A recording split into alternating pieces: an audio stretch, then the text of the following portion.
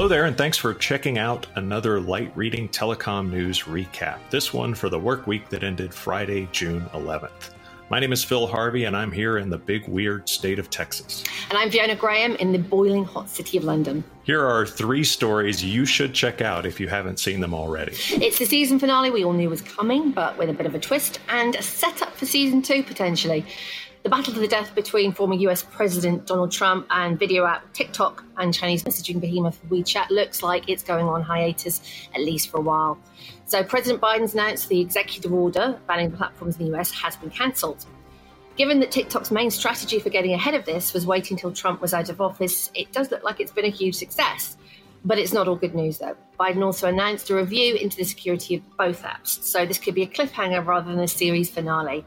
So it looks like we'll just have to wait for season 2. I'll be back. I think I'll be back soon. So story number 2, a French company now owns the most shares in the UK incumbent BT. So France-based telecoms group Altice this week bought a 12.1% stake in BT. That goes along with German incumbent Deutsche Telekom, which already owns a 12% stake in BT. I'll have what she's having. That was interesting to me because Altice and Deutsche Telekom are also big players in the U.S. market as well. Altice USA was formed when it acquired Suddenlink Communications in 2015, and then it acquired Cablevision Systems in 2016.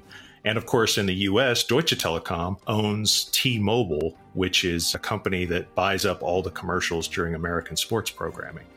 I'm not sure what else they do. Altice is controlled by a billionaire, Patrick Drahi, who apparently believes that BT's potential as the UK's main provider of full fiber broadband services was not reflected in the company's share price. He sees that there's a lot of upside there. That's why he made the investment. It's a big, risky bet on a big fiber build-out.